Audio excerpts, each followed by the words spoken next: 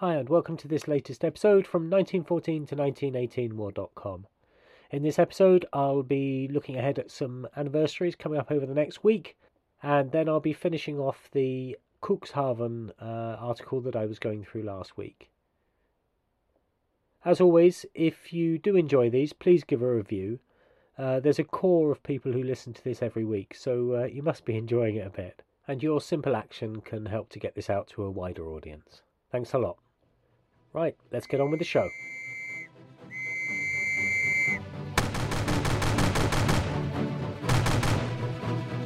Everything you hold worthwhile is at stake.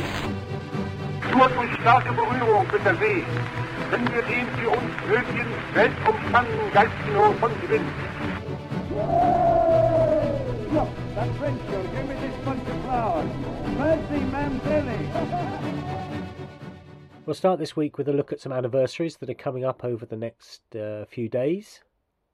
In 1914, over the next week, we see the trench lines that will endure for much of the rest of the war begin to form, as on the 21st, British and French fall back around Passchendaele to Ypres, and then on the 24th, the Germans are unable to break through at Langemarck, and notably on the 25th of October, some Indian troops arrive on the Western Front for the first time.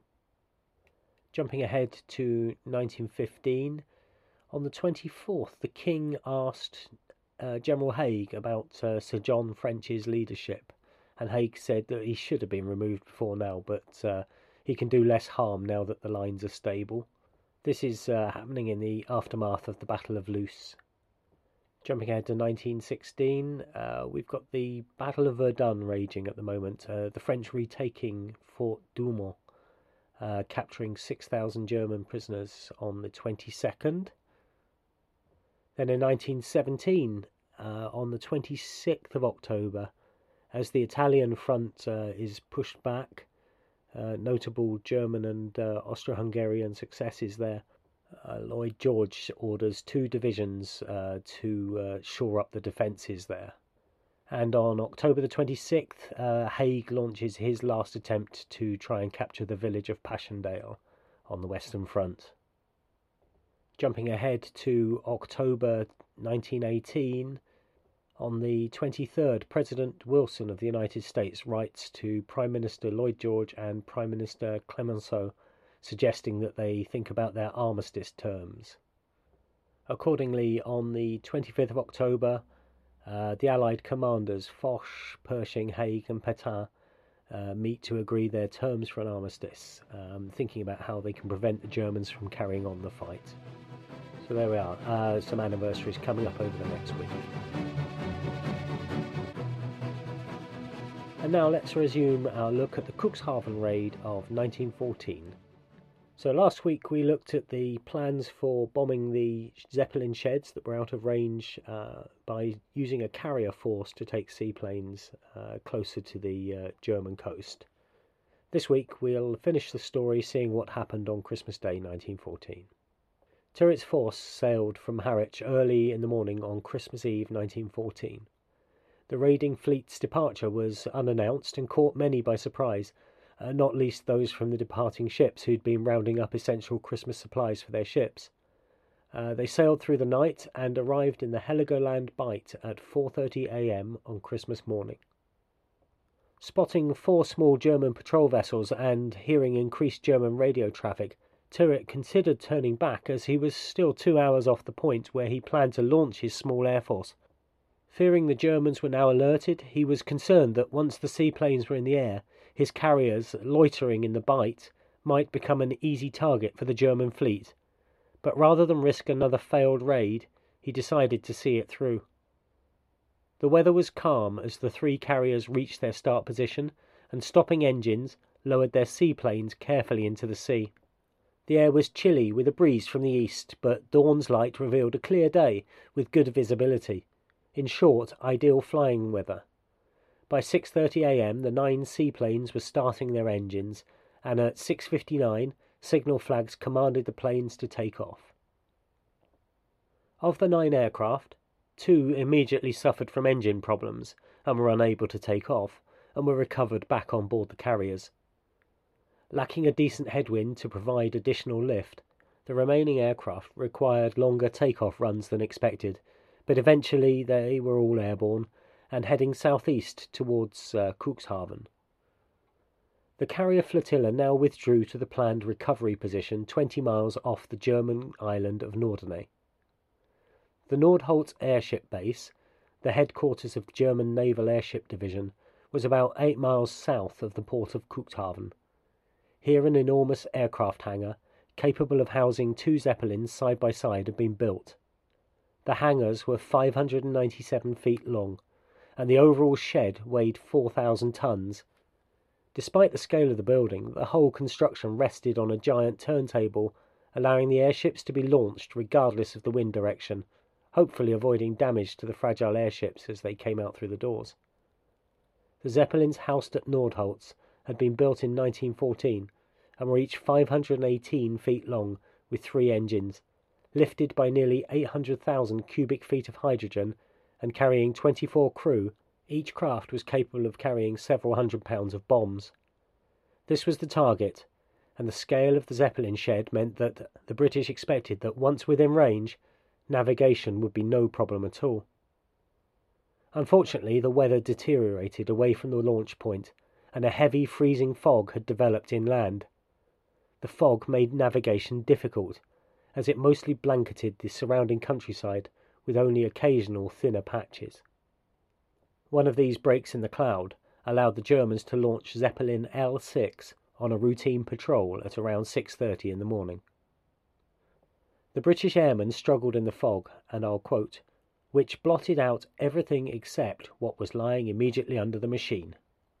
Unable to navigate successfully, only one aircraft reached the Nordholz base, but the fog hid the airship hangar, so they dropped their bombs on some anti-aircraft guns that were visible. Another pilot was forced to fly along railway tracks until they led him to the Jade estuary, where the ships moored there fired at him. Spotting some likely-looking structures, bombs were dropped, but the suspected Zeppelin hangars were fish-smoking sheds, and sadly devoid of airships. In military terms, 2 of the seaplanes did actually engage the enemy, one attacking the light cruisers Stralsund and Graudenz, but the bombs weren't dropped close enough to trouble the 2 ships. Another seaplane was forced to turn back when its engine began to misfire.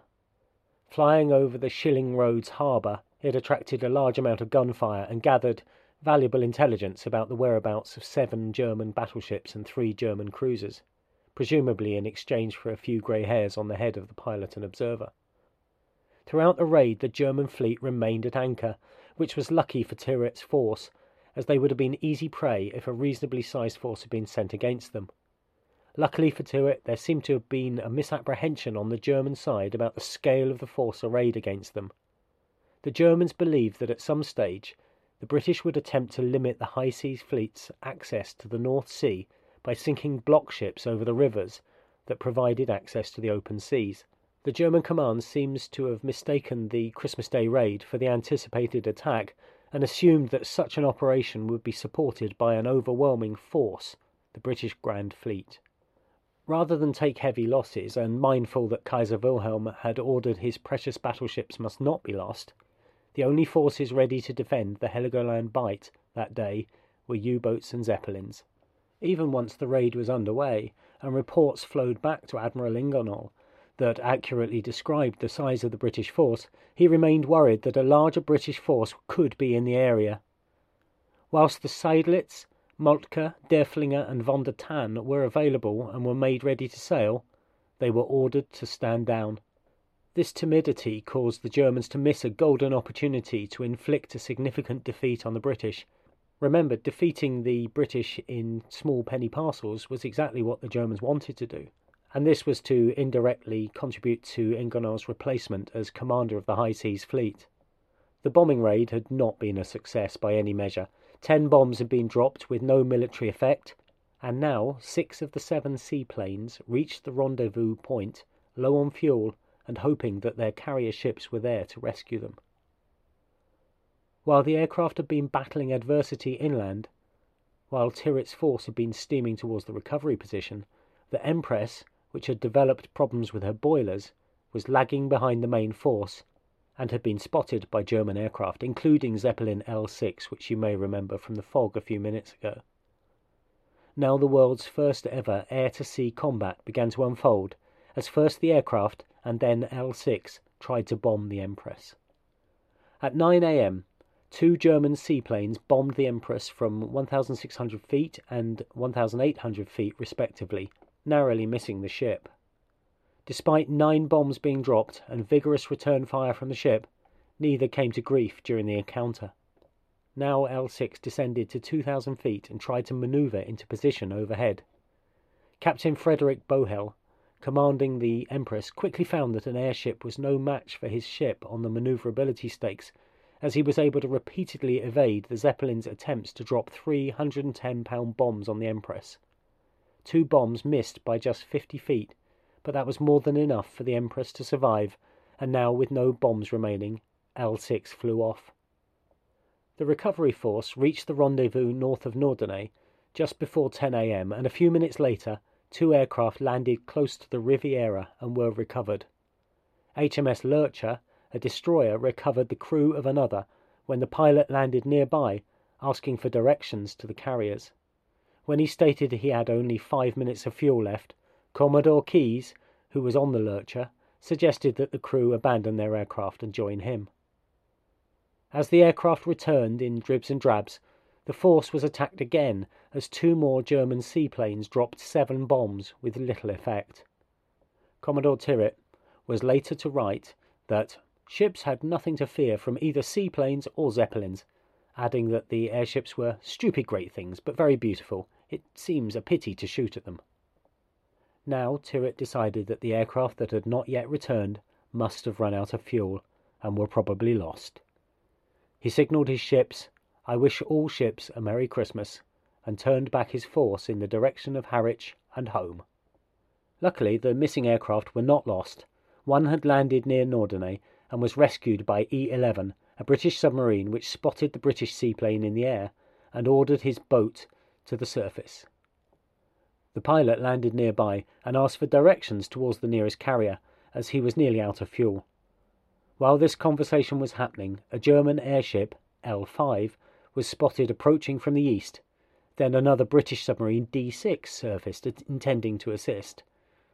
Unfortunately, Captain Martin Naismith, commanding E-11, mistook the D6 for a German U-boat, and his suspicions were confirmed when D6 began to dive as if preparing to attack.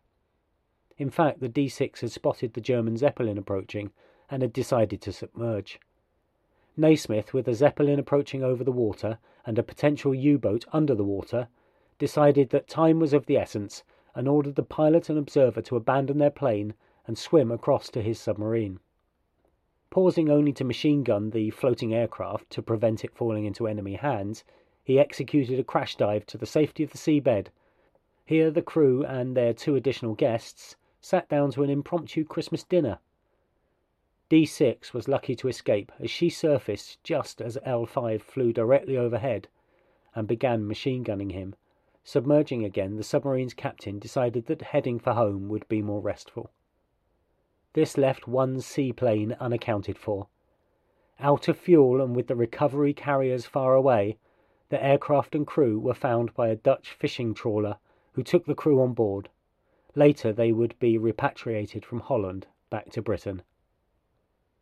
The sum total of the raid was no casualties on either side and little damage to the raid's intended targets. The Grand Fleet had forayed out in support of the raid in the hope that the German High Seas Fleet would leave its bases and sail into a trap, but Jellicoe was to be disappointed, and now the Grand Fleet was caught in worsening weather. Whilst returning home to Scapa Flow, 4 sailors were lost overboard and 3 destroyers were so badly damaged by the storm that they needed repairs.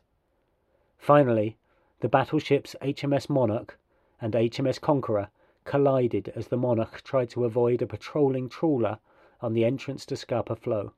Both ships were damaged badly enough to take them out of Jellicoe's order of battle and reduce the ratio of dreadnoughts in the North Sea to 18 British dreadnoughts versus 17 German. However, the Germans didn't necessarily know that the 2 navies were more balanced than before, a policy aim they'd long hoped to achieve through attrition, and even if they had, they would have been unable to take advantage of the situation, given the Kaiser's prohibition on endangering his precious ships. As well as damage to shipping, 4 British seaplanes had been destroyed, while the Germans had lost 1 seaplane and had no casualties. So was the raid worth it? Well, it was a lot of effort for very little outcome. R.D. Lehman, a historian of the Cuxhaven raid who was writing around the time, pointed out that it took 150 British warships to, and I'll quote, to deliver to the German mainland exactly 81.5 pounds of explosives. This was the combined weight of the bursting charges in the 27 bombs to be carried by the seaplanes. From this perspective, all the raid had achieved was to put British ships at risk. But I think the knowledge gathered by conducting the operation was twofold. With seaborne power in its infancy, the raid helped to develop operational methods for this relatively new form of warfare. Additionally, the knowledge that Zeppelins were relatively ineffective against shipping was particularly valuable. This knowledge gained was to be put to good use throughout the war as the carriers carried on various bombing and reconnaissance missions in both the North Atlantic and the Mediterranean. And the audacious plan had put one over the Germans, who'd been too timid to attack what turned out to be an inferior force foraying close to the German coast. This wasn't good for German morale, and the raid contributed to the feeling in the German High Command that the High Seas Fleet might be better placed under a different admiral. On balance, if the weather had cooperated, the raid could have been a stunning success. In clear weather, the sheds would have been located and probably damaged or destroyed. On that basis alone, the audacious Cuxhaven raid was probably worth the risks. Of course, whether the Zeppelins would have been in the sheds in fine weather couldn't have been predicted. Such is the difficulty of what-if scenarios. That brings us to the end of our look at the Cuxhaven raid of Christmas Day 1914. I hope you've enjoyed that. If you did, remember to leave a review. And see you next episode. Bye bye.